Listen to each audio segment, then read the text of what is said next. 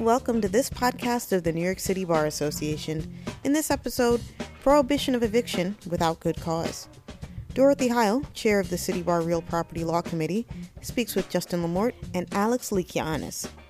Justin is the supervising attorney for the Housing Rights Project of Mobilization for Justice and former Real Property Law Committee chair. Alex is a partner at Rosenberg Estis and a member of the Real Property Law Committee. Opinions expressed are those of the speakers and not necessarily of the City Bar. Here's Dorothy Heyl. Hello, my name's Dorothy Heyl, and I'm the chair of the Real Property Law Committee of the New York City Bar.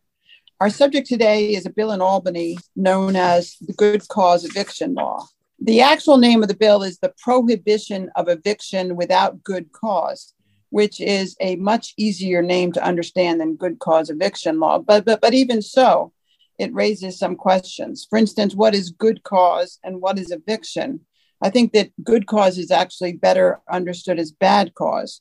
In other words, what the bill means is that tenants cannot be evicted for a bad cause, and a bad cause might be defined as a raise in the rent that's excessive. The other confusing part about the title is eviction, because we think of eviction as tenants who have leases and are in landlord-tenant court and that sort of thing. But the bill is much broader, and it actually encompasses just removing people from any lodging in which they are paying rent. And it's much more complex than that, but that's just a simple understanding of it. So it means that landlords or people that are taking rent from people cannot get rid of people living in their properties if they have a bad reason to do it. So let me introduce the two guest speakers who know a ton more about this bill than I do. The first speaker is Alexander Lycoyannis. He's a member of the Real Property Law Committee, which I chair. He's a partner at Rosenberg Estis and a member with the firm's litigation and appeals departments. Alex represents real estate developers, commercial tenants, as well as individuals who own a single building. He's litigated disputes arising out of commercial leases and contracts for the purchase and sale of real property, commercial and residential landlord-tenant litigation, the New York City loft law, condominium and cooperative disputes, and other areas relating to real property in New York. Alex writes and speaks on a variety of real estate-related topics, including good cause eviction. Our other guest is pretty much on the opposite side. He's a former chair of the New York City Bar Association's Housing Court Committee.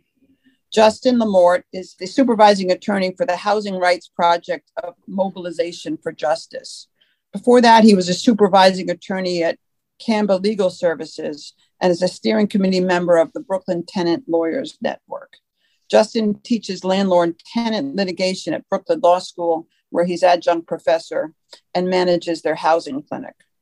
He's written extensively on issues of space, place, and inequality in law reviews, and is a frequent speaker on issues of housing justice. So what we're going to do first is our two guests are going to explain why they either like or don't like the good cause eviction bill. So we'll begin with Justin. Justin, what's your view of the good cause eviction bill?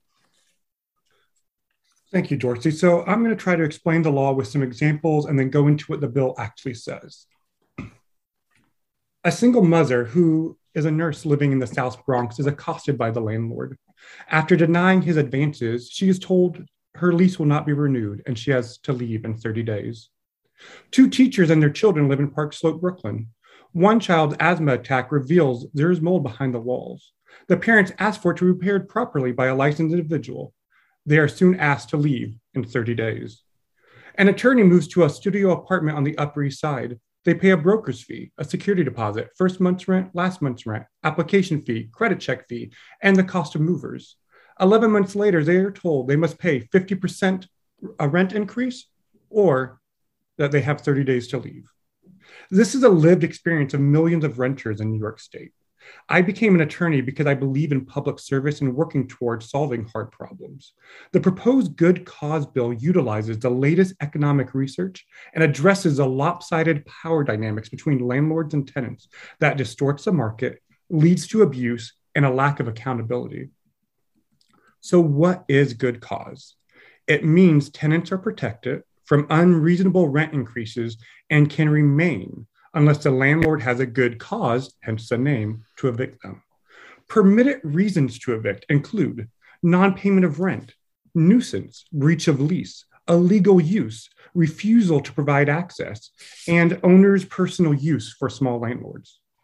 However, landlords can no longer evict without a reason, which is what currently happens.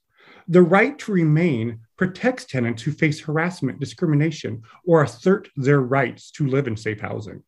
The laws currently on the books are incredibly hard to enforce and put great risk at tenants who speak up. The majority of tenants in New York State do not have an attorney, so they are forced to navigate complex litigation alone, and if unsuccessful, may be ordered to pay thousands of dollars in attorney's fees, have an eviction on their record, and move imminently or face homelessness. As to rent, the good cause bill would create a rebuttable presumption that a rent increase is unreasonable if it is either A, greater than 3%, or B, 150% of the consumer price index, whichever is greater. Currently, what that would mean is that landlords would be allowed to increase the rent to around 10%. But what we're seeing on the ground, according to a recent report by Redfin, is that New Yorkers are seeing increases of around 30% this year. Landlords could still increase rent above that presumption of reasonable, but would need to justify it as such as an increase to taxes, utility bills, or emergency repair costs. The bill is designed to stop price gouging, not profits, to promote stability, not speculation. Locally, good cause already exists in subsidized housing and rent-regulated housing, which makes up over half of NYC's housing stock, but it is far less prevalent upstate. Other cities such as Albany, Newburgh, Kingston, Beacon, and Poughkeepsie already have good cause. And good cause is already the rule of the land when it comes to the states of California, Oregon, and for nearly 50 years in New Jersey. And the housing markets still function. This common sense proposal to have a right to remain has received support from tenant organizations, legal service providers, labor unions, progressive organizations, the Attorney General's office, the Public Advocate's office, among many others, but is currently being opposed by $1 million campaign by the real estate lobby. The reason the real estate lobby is spending millions on hyperbole and theatrics is about power. It is a power that landlords have over necessity and engage in what economists call profit push inflation. In layman terms, this means that price gouging, where profit margins are widened without much risk to their market share, creating an environment where rents are quick to rise, but very slow to be reduced. This is especially true when the increase of the financialization of the housing market caused by the rampant speculation. Here in New York City, the average landlord owns around 20 buildings and 900 apartments. This power goes unchallenged when there is little supply for shelter, and what it comes with is the access to your job, your family, and your friends. So when you have a commodity that is a necessity and where people can't just leave the market because they need shelter, it creates a situation ripe for abuse, and it falls on public policy and regulations to govern those abuses of an unchecked oligopoly. Okay, Justin, so there's a lot there. And now we're going to hear the other side position on this bill. Alex? Thank you, Dorothy. So, I appreciate Justin's, opening his monologue, but I think that there is a lot of, I'll say, maybe some extreme examples as to why favors this bill. The point of the matter is that the examples he gives, don't really speak to what this bill actually says. And to the extent that there are issues that have to be addressed in the real estate market and in the rental market, we can talk about those particular issues. But this is a really, really sweeping piece of legislation. And what it does is it essentially inverts the relationship between a property owner and a tenant. What it essentially does is it makes the tenant into the owner of the property that controls how long he or she stays there, and basically allows that tenant to exert the control over a property that an owner rightfully should have. And the owner essentially has all of the burdens and costs of property ownership with virtually none of the benefits. The owner is essentially turned into a public utility like Con Edison or another similar type of company. And if you really look at what's driving the push for good cause eviction, it is a bigger issue than just New York. It's part of a nationwide effort to impose rent control in various areas of the country. Justin mentioned various other states where it's been imposed or where rent control has been imposed. But I think that Justin makes a point about New Jersey. We'll get into it during the course of the podcast, I'm sure. But the good cause bill is nothing like what's in New Jersey.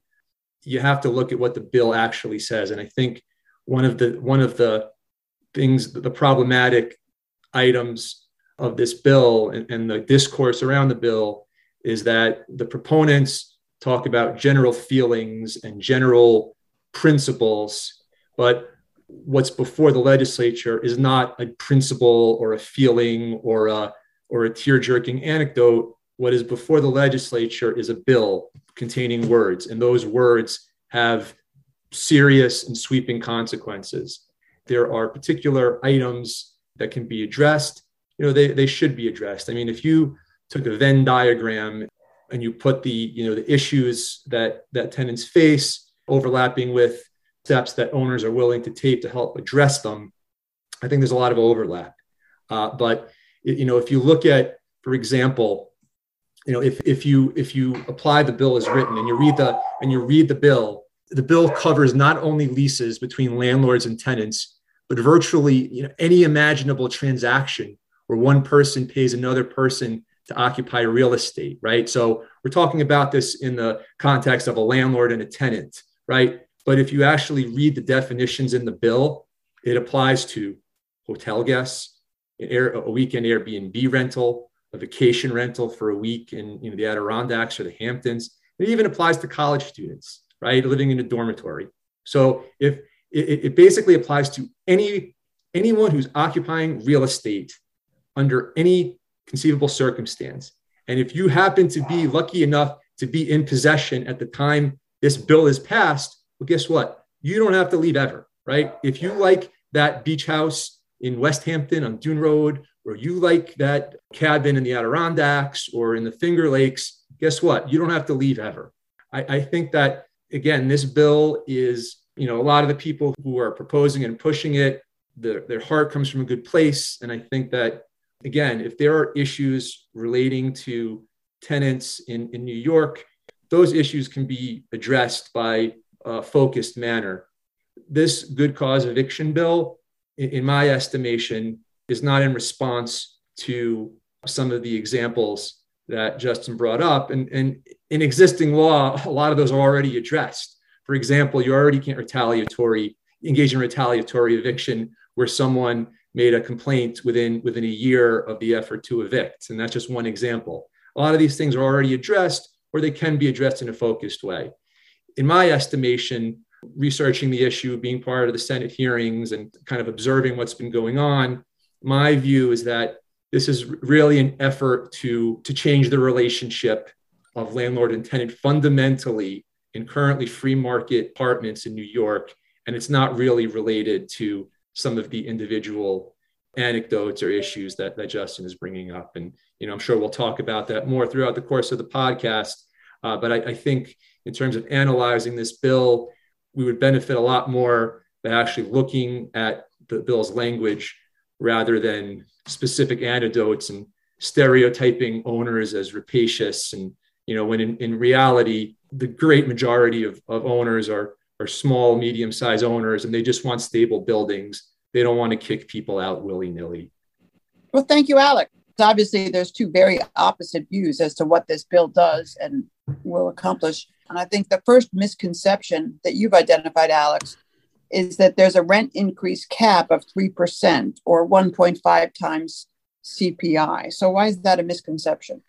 Okay, so if you look at the statute, and it's, if anybody has access to the bill, it is section 214A, right? So if you read the first sentence, and this is the first basis for good cause, right? That an owner could have to seek to recover possession from a tenant.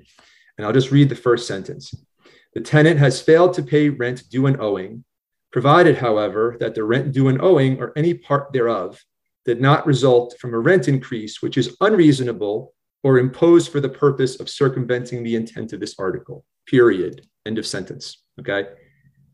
We'll talk about the purpose of circumventing the intent of the article, I'm sure at some point, during the hour, but the basis stated in the bill is that the rent increase cannot be unreasonable. Okay. There's no monetary or numerical value attached to that. The standard is unreasonable. If you go on to the next sentence, it states that if the rent increase is 3% or 1.5 times CPI, whichever is higher, the rent increase is presumptively unreasonable. So what that means is if there is a rent increase of that amount, the burden shifts to the owner to justify that the increase is proper, right? But ultimately, it's up to the judge. I mean, you could say that there's to replace the roof, the price of fuel went up, inflation, whatever basis there is to raise the rent above that threshold.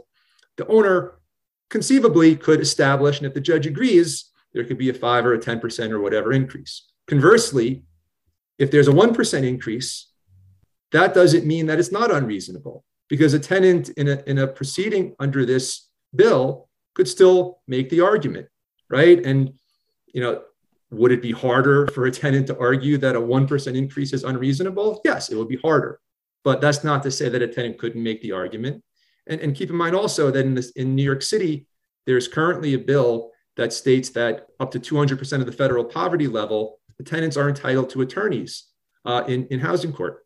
And there's also a state bill allowing tenants to have attorneys regardless of income level. So the overall, I think, push is to have tenants have attorneys that are paid for to make these arguments. And so you can be assured that these arguments are going to be challenged. And if an attorney is zealously representing his or her client, they're going to make every argument that's available to them. And if there's a rent increase, and if there's any conceivable basis to say it's unreasonable, they're going to argue that it's unreasonable. So, in some, people talk about there's a rent cap, and if I raise the rent to 3%, I'm okay. That's not how the statute works or the bill works in actuality. In actuality, any rent increase could conceivably be unreasonable if a judge agrees. Well, Alex, how often can they raise it 3% under the bill? Could they raise it 3% every year so that in 5 years it would be raised, 15%? Well, I mean, the bill doesn't really speak to that, and that's one of the issues. With another meta issue with the bill is that it's very vague, very not very long. It's only 4 pages, and there's a lot of situations like that which you bring up that are just not addressed. But again, even in that follow-up question, that just shows how ingrained the 3% limit is. There's no saying that there's no definite confirmation or guarantee that 3% is okay. It might not be. So you can't necessarily say that 3% over 5 years, to 15% or whatever it is when you compound 3%.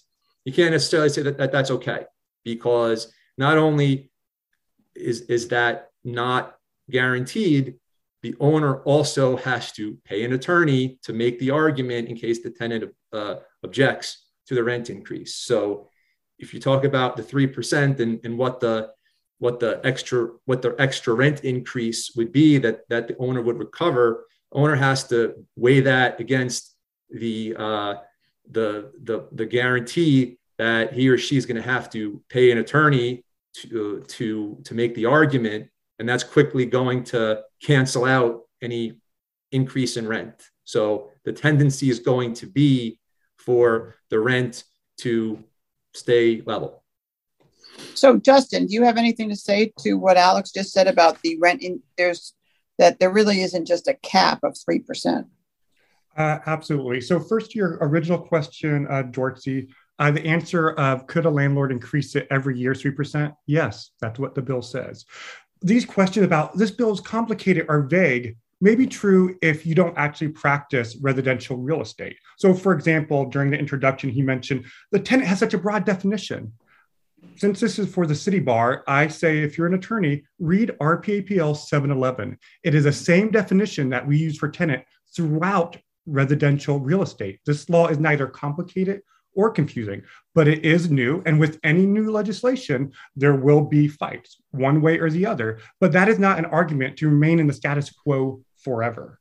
So let's talk about what this actually means. So if your business model depends on the unfettered right to throw people out of their homes without cause or exponentially increase their rent, well, I don't see any tangible reason why we should protect that unfettered right.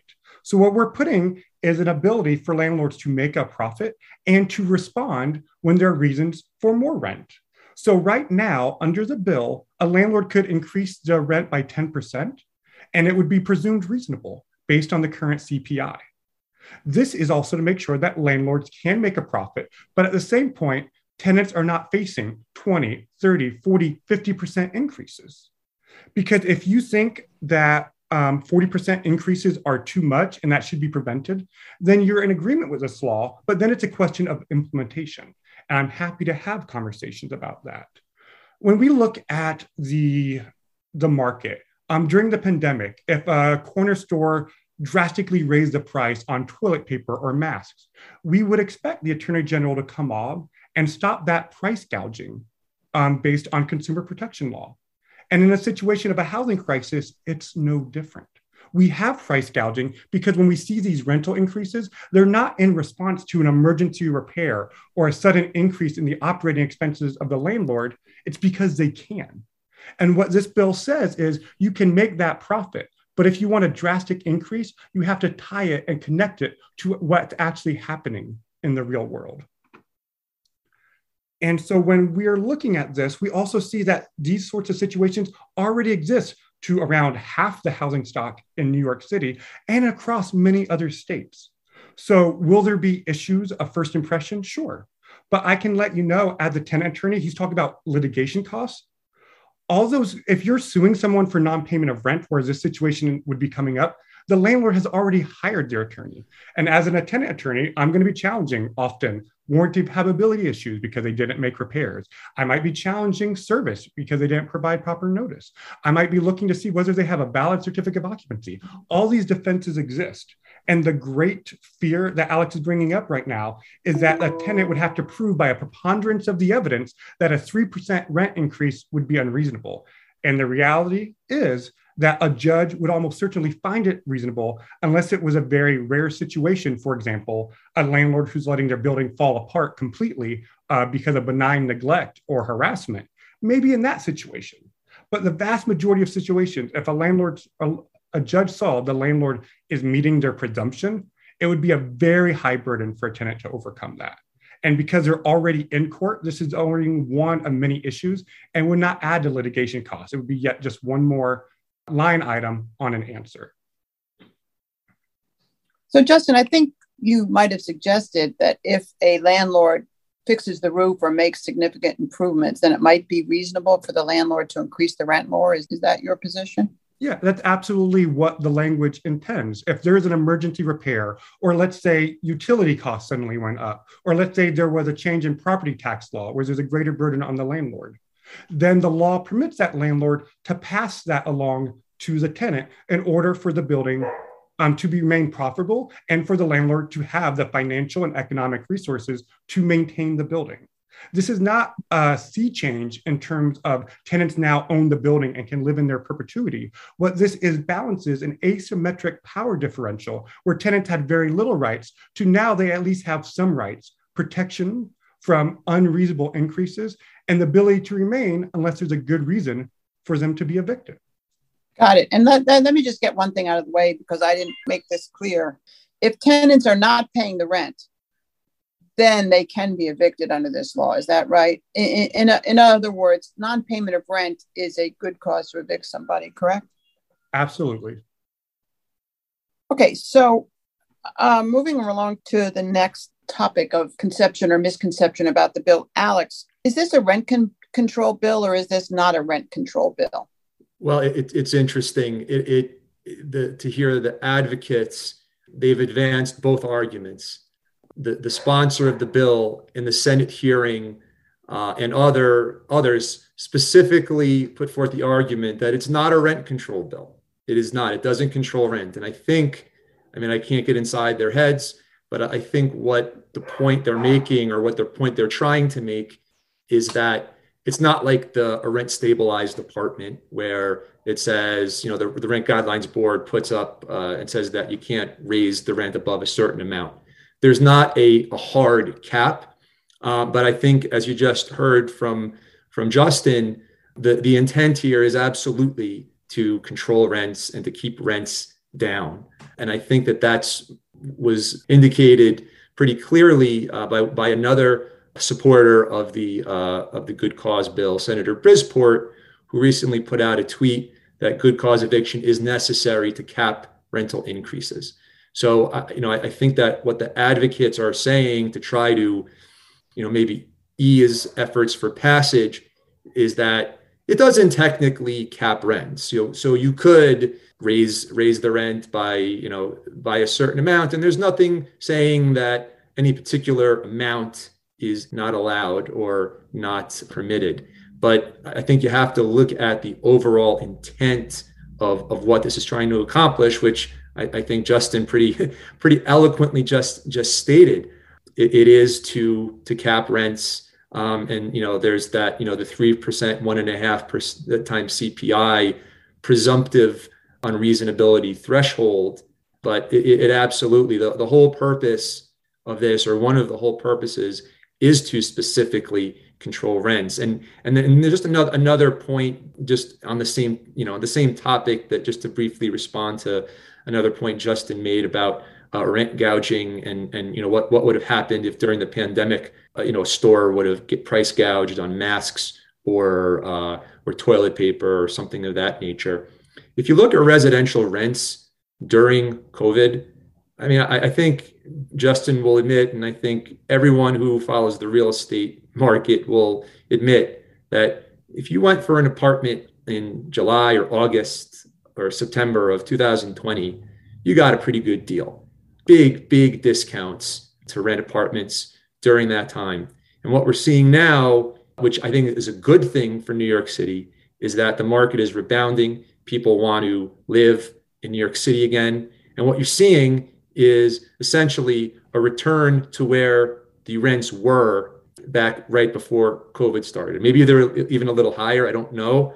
But generally, if you were to look at the trend line, if COVID had never happened, rents, for the most part, are where they would have been. So to say that, it's price gouging, it's what that's essentially saying is that we should take the depressed market that happened because of COVID, and we should just freeze that in place forever, and make it very difficult, or make it onerous, or make it difficult so that the owner has to hire attorneys and go to court and establish a reason for any kind of appreciable rent increase.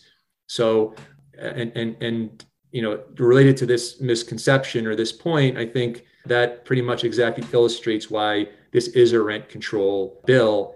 And it's also, just to kind of zoom out a little bit from 30,000 feet, this is part of a bigger effort across the country to impose these types of rent control initiatives. It happened in Boston. St. Paul, Minnesota is probably the most watched one right now, where there was a hard 3% cap that was passed by referendum. But from what I'm reading and hearing, it seems like that is they're trying to back away from it now because of the consequences it's having on development in that city. So I think that the notion that this is not a rent control bill is just not supported by the statements of its supporters and the operation of the bill, if you actually read the bill and think about how it'll operate. Well, Alex, let me ask you a question. Justin said that if a landlord makes capital improvements in a project, that would be a reasonable basis for going above, say, 3% or raising the rents at all. What about if, like you said, the market in New York City has dramatically whipsawed during COVID? Would changes in the overall market for real estate be a good reason, a good cause to raise the rent? Well, Dorothy, that's a very good question. And the bill doesn't speak to it. The bill just says whether the increase is reasonable. It doesn't talk about the market. It doesn't talk about capital improvements. It doesn't talk about taxes. It doesn't talk about the price of oil. It doesn't talk about the price of anything. It just says whether it's unreasonable. And that is a factual question. That has to be a subject of fact finding, and the trier of fact is ultimately going to decide that. And no one knows in advance what any trier of fact is going to decide. Justin, so Alex is saying this is a rent control bill. In your view, is this a rent control bill? So when we're talking about rent control, we have to define our terms. So rent control is something that I teach extensively on. And so if you're using the term rent control very, very loosely as any restriction on maximizing profit of landlords, if you're using it that loose of a definition, perhaps, because there is some restriction. So when we're looking at rent control in New York State, the dominant form is rent stabilization, and good cause protections and limitations on rent increases are two of many things that are included in rent stabilization. But for example, in rent control in New York, you have a right to inherit an apartment. There's no such connection when it comes to the good cause bill. Under rent control in New York, the future tenants' rent are connected to past tenants. There is no such restriction when it comes to this bill. So if you're just saying that any restriction on the ability of the landlord to increase the rent without any connection to their actual costs, arguably. But what this bill intent is not to prevent the landlord from making profit, but to make sure that when there are rent increases, that there's a reason for it beyond saying someone's willing to pay for it because they need shelter and there's nowhere else for them to go. And that's what we currently have.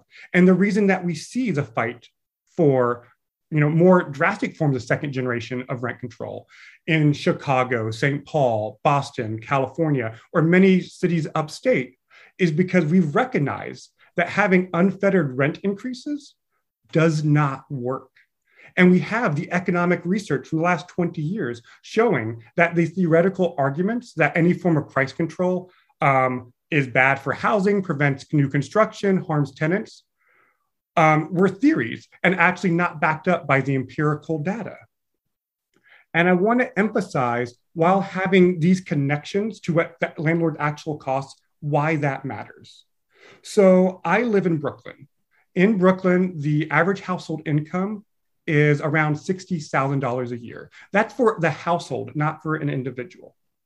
The average rent in Brooklyn right now, if you were going to look for an apartment, according to one recent report that came out a couple weeks ago, is $2,900.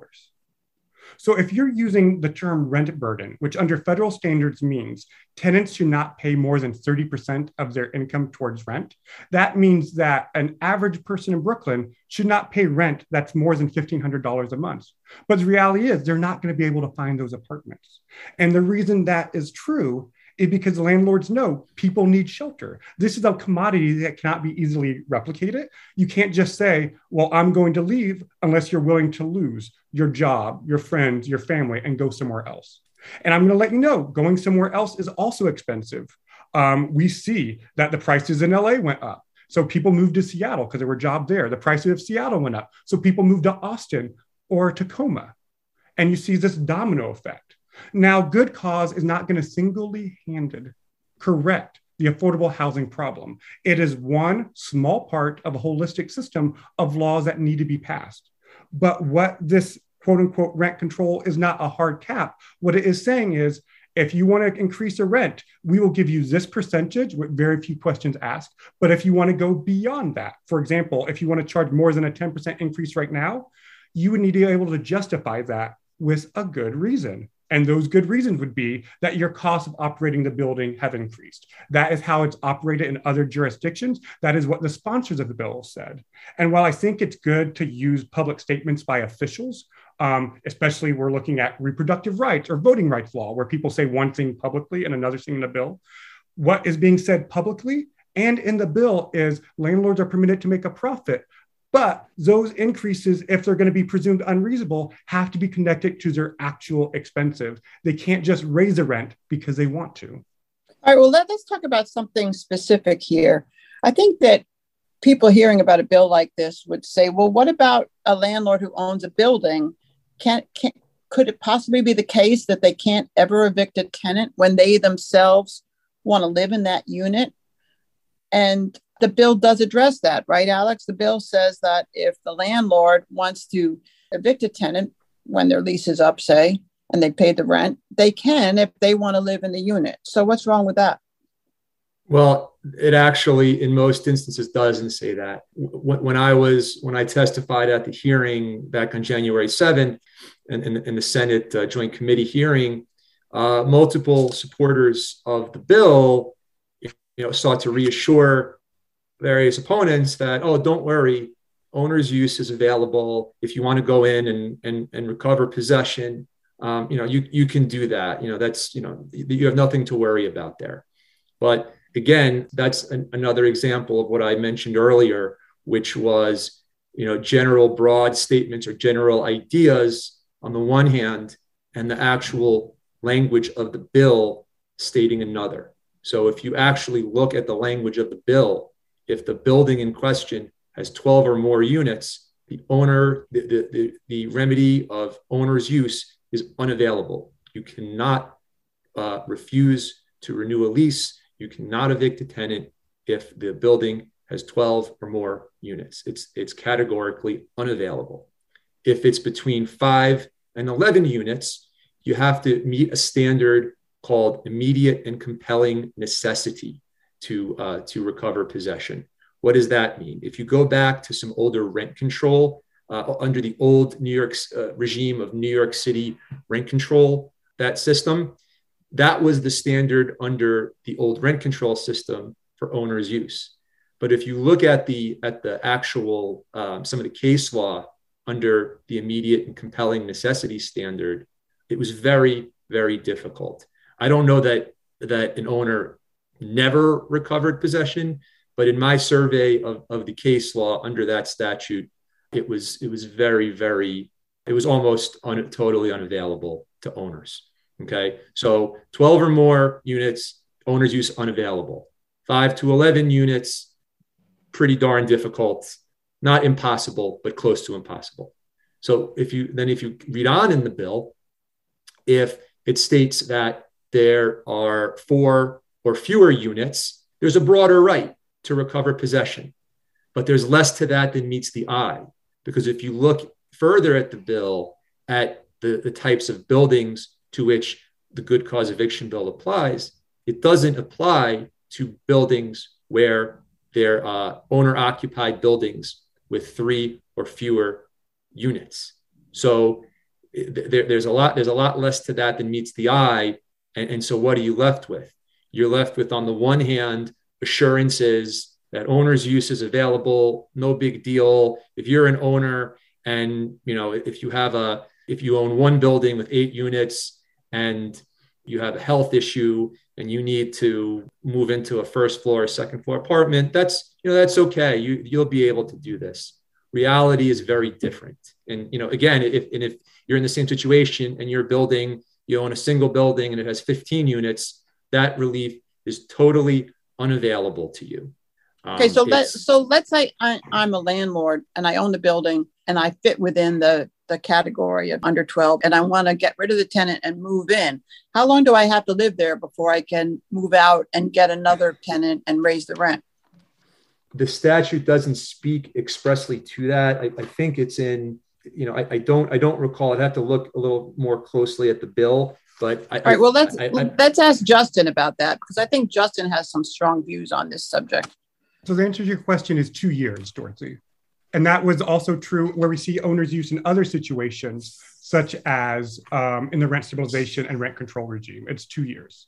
A couple things I want to address. So first, there was a discussion of, I would agree that rents dropped drastically during the pandemic. And I forgot to address that. I just want to say that I actually do disagree with that. If you separate rental markets into 3 categories, rents dropped in the top third of the luxury market. But if you were a low income tenant or lived in the bottom third, your rents increased.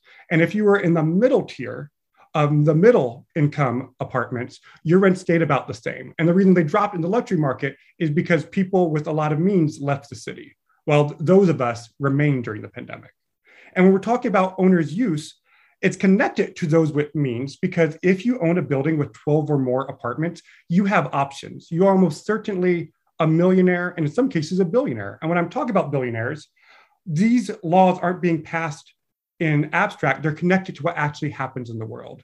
So in the rent stabilization regime, we had the Economakis family, who are a billionaire real estate empire in New York City. And they bought a building that had 10 units in the East Village, and they evicted every single person in that unit so they could have the entire building to themselves. So in response to that, legislators have now put in restrictions about how many units you can take at once to prevent entire buildings being emptied out. The thought being is, if you own 12 or more units, you probably have the financial resources to get an additional unit if a family member needs it.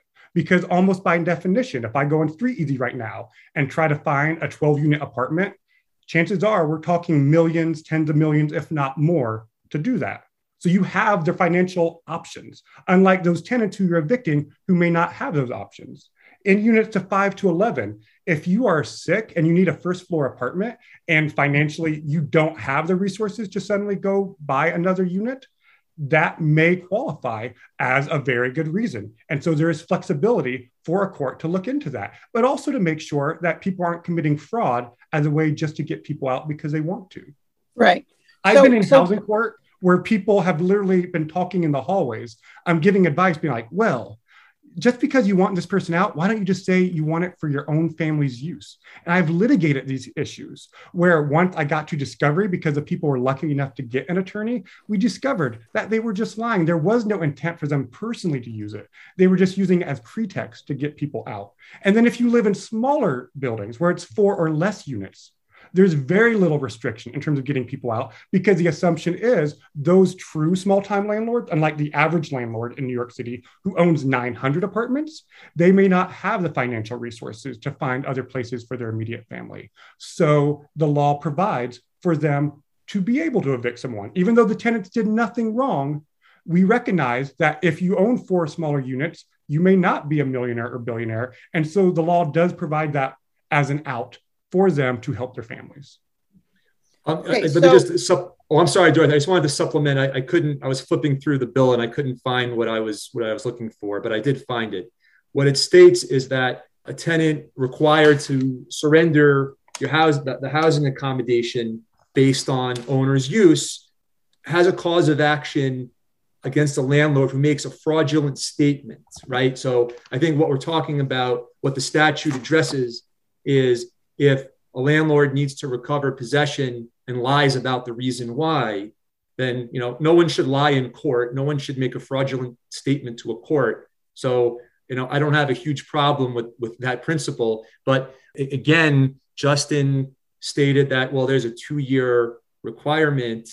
It's not in the statute. It's just not there. And while there might be a standard in the rent stabilization law or in other contexts, it's just another example about how, if this were passed, there would just be, no guidance. I mean, yeah, you could analogize, but ultimately these are all going to be issues of first impression. I'm glad that Justin has admitted or tacitly admitted that when certain senators, wanted to reassure the wide availability of owner's use, that's simply not the case. And again, if those are the reasons, if that's the rationale behind why there's a limit of 12 on building of 12 or more units, if that's the rationale, that's the rationale, but that's not what's being presented. It's not quite honest, to be very frank, for some of the proponents. Now, very briefly, one other issue I wanted to raise as to that point, that if someone owns 12 or more units, they're likely a millionaire or a billionaire. I do a lot of work with small property owner groups, and I can tell you that someone with 12 who owns a single building with 12 or 14 or 15 units is not a millionaire or a billionaire. In many, many cases, those small owners are immigrants, they're diverse, people of color who are just trying to make ends meet, try to provide financial security for their family. And bills like this, on top of the rent stabilization law, HSTPA, it's really killing these people. It's just strangling them. And the assumption, there seems to be an assumption, which is inherent in some of Justin's statements, that if you're a real property owner, you're a monopoly man, with a top hat and a cigar, and for fun, you take a jump off of diving boards into pools of money. There are some very large companies that own real estate, absolutely. But you go out, even in Manhattan, but certainly in the outer boroughs, there's a lot of small owners that are having trouble making ends meet right now in New York State. And rather than the stereotype that, all of these owners are, rapacious and want to kick people out, you talk to any owner, what do they value most? They value stable buildings. I've talked to so many owners. When I was a tenant, I was a tenant of a rent stabilized building right after my wife and I got married in Queens. And my landlord was building a new building next door. And I went and complained about the noise. But I was a good tenant. I paid my rent on time. And before I could say another word, he offered to lower my rent because he wanted me to stay there. And I think the overwhelming majority of owners fall into that category. They want a stable building. They want stable rent. They want good people. And if someone's a good tenant and someone is paying the rent on time, they're not going to, just willy-nilly for the heck of it, even if just based on on their own financial self-interest. What if it takes months and months to get someone in as a new tenant? What if that new tenant doesn't pay? There's a lot of risk in that. Tenant owners want stability. I can pretty much say first and foremost in their buildings. As someone who represents hundreds of tenants, when you're trying to tell me what is going to work for tenants, I can let you know that every day in court, with the 250,000 of cases of people facing eviction right now, I see examples where people want them out just because. And if landlords truly want stability, this will provide them income that they can predict, and it provides tenants the ability to prepare for increases. So if stability is what's wanted, that's what this law provides. Alex has talked about this bill as being without precedent, and Justin has pointed to precedents around the country as well as in municipalities in New York State. So, Alex, why is this bill not similar to New Jersey's anti-eviction statute? Again, that was during the Senate hearing. That was one of the, I believe one of the tenant advocates said that this bill was specifically modeled after, and I don't know if explicitly stated, but implied that this is more or less a carbon copy of what's been in New Jersey for almost 50 years, and it didn't collapse the market there. So what's the big deal? But if you actually compare this bill to what's in New Jersey, they're really nothing alike.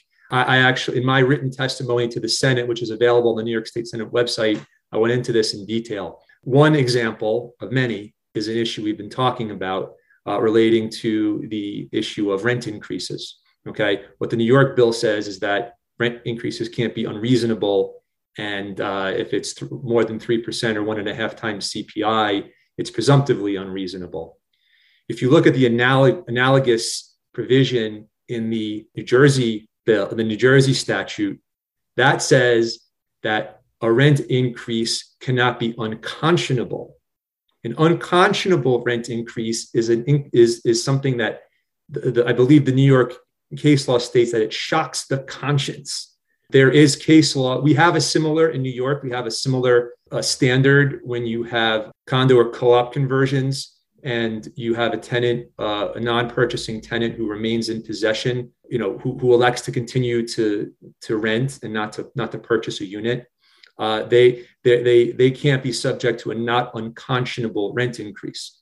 There's case law in New York that a 75% increase to return an apartment to market rates is not unconscionable. So if we had the New Jersey statute in the New York bill, that would be the standard. Now, my assumption is that the drafters of the bill are aware of that case law, and they made it unreasonable, and the 3%, 1.5 times CPI standard again. So obviously, it's a far, far different standard in New Jersey than the New York bill. And then if you look further as to some of the other good cause bases in New Jersey, there are a lot more bases to recover possession per, buying or selling a building, condo conversion. The tenant has made threats against the landlord. I believe in all, I have them laid out in my written testimony, but I think there's about 8 or 9 additional standards that are laid out in New Jersey. So the New Jersey statute is nothing at all like New York.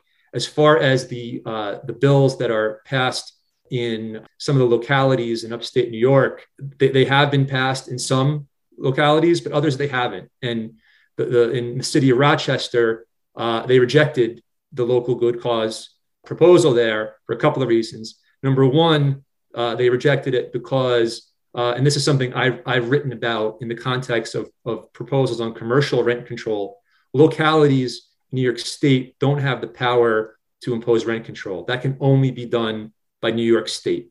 This is, as we talked about earlier, there's very little doubt this is a rent control bill, and that it's intended to be a rent control bill. So it can't be passed by a locality. Right. Well, that's a whole big area, yeah. Alex. And I know that you have very strong views on that subject of the ability or the authority of municipalities in New York to pass rent control bills. So let's not go there. Okay. Let's just ask Justin if he has a thought, just in a minute or less, on whether the New Jersey bill is analogous to the New York State bill. They're similar in the fact that it shows that having some restriction towards rent to make it connected to the real world and having only good cause to evict someone works. It has worked for over 50 years in New Jersey. It has worked in the rent stabilization system or the rent control system that has existed in New York for over 50 years. In terms of the standard, Alex is correct. The standard is the difference between unreasonable and unconscionable. And the reason is that we don't want to see 75% rent increases in New York State. So that difference exists, but it's a difference of not of kind, but a difference of recognizing that we're going to learn from the experiences of New Jersey and make a better law. When it comes to the causes, threats to the landlord, that is included in this bill. If you commit a nuisance or you commit a crime under good cause, under the proposed bill, that is included. The vast majority of the New Jersey reasons are already included, just under different names based on decades of precedent under New York State real estate law, using different terms because we're different states. The ones that aren't included is, Alex is correct, selling the building or the condo conversions, those are not included in good cause. And the reason being is that we have seen in jurisdictions that people use that as a way to get around the proposed bills. And so that was a conscious choice. We see that have been used as a loophole in the past. And so that loophole is being closed. But if someone is damaging a property, committing threats, Airbnb, all those reasons are already included in the bill and well established in the case law. Actually, on Airbnb, I'm glad you brought that up, Justin.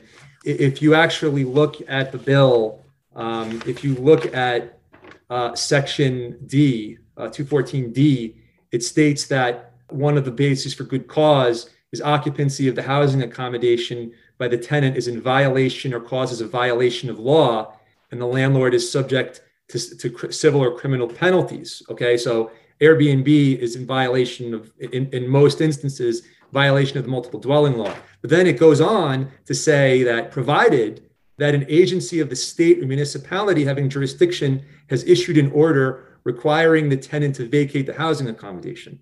But that doesn't happen in Airbnb situations. So let's take a tenant who's Airbnb-ing. What'll happen? Okay, so you have someone who's using the housing accommodation in violation of law as a short-term rental.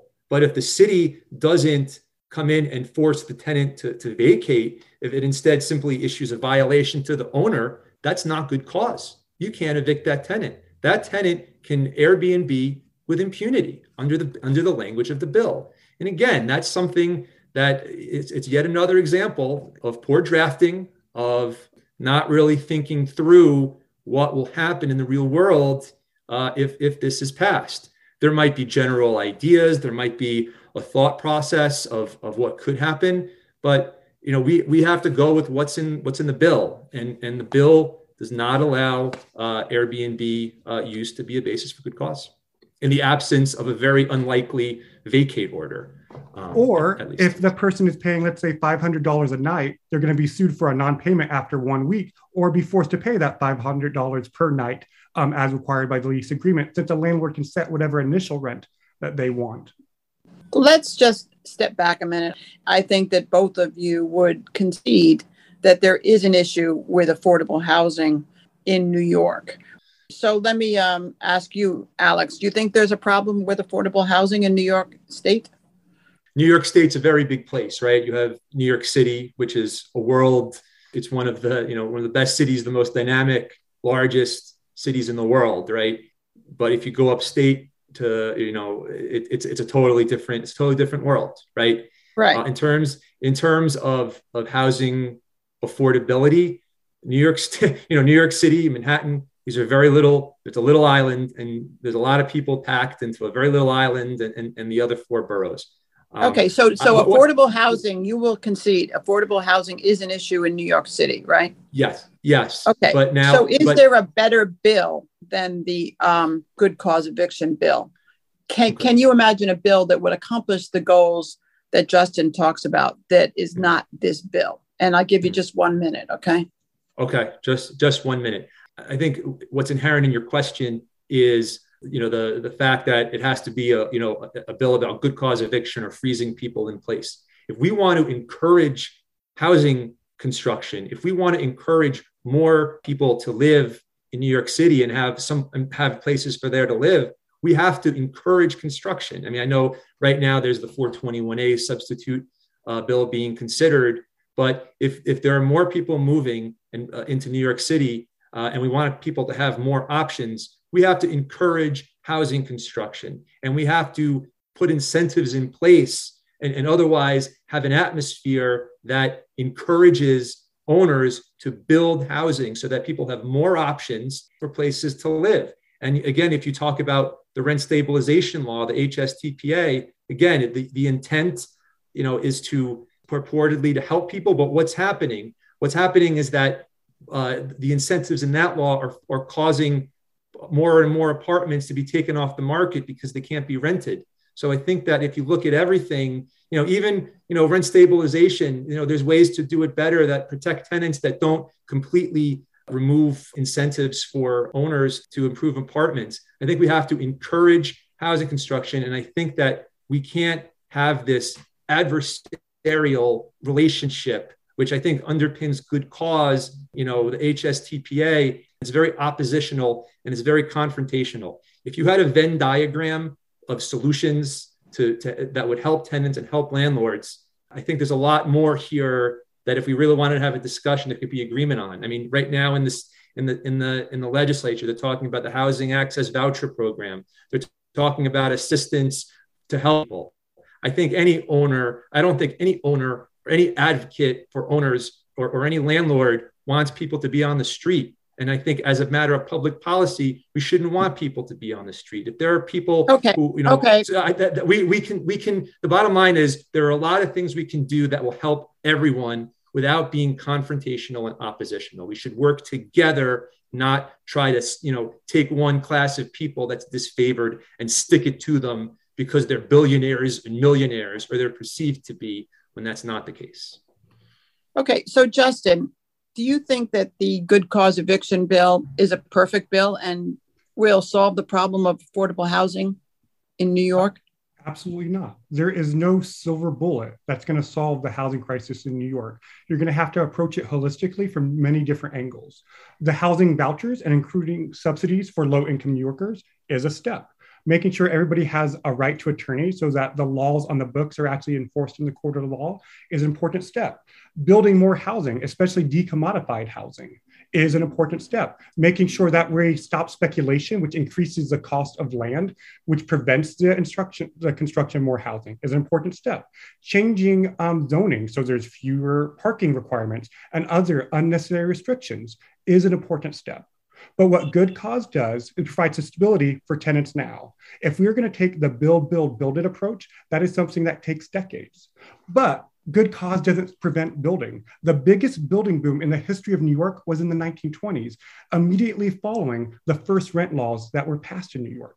So what we want to do is protect the tenants that are currently in New York State with good cause, ensure that landlords can make a reasonable profit, which is why we have so many protections in place to help the property owners do that, because we serve no benefit from harming them. But what we're making sure is that landlords don't have all the power.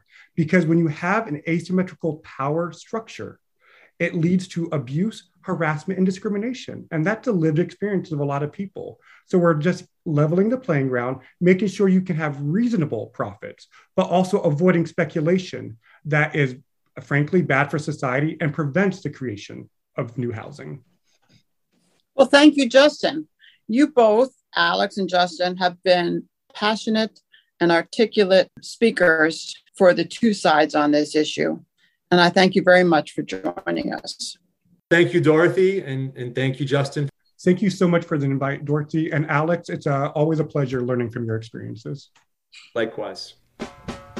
Thank you for listening to the 44th Street podcast of the New York City Bar Association. Opinions expressed are those of the speakers and not necessarily of the City Bar. Find more City Bar podcasts and program audio on Apple Podcasts, Google Podcasts, Spotify, or Stitcher, or at our website at nycbar.org.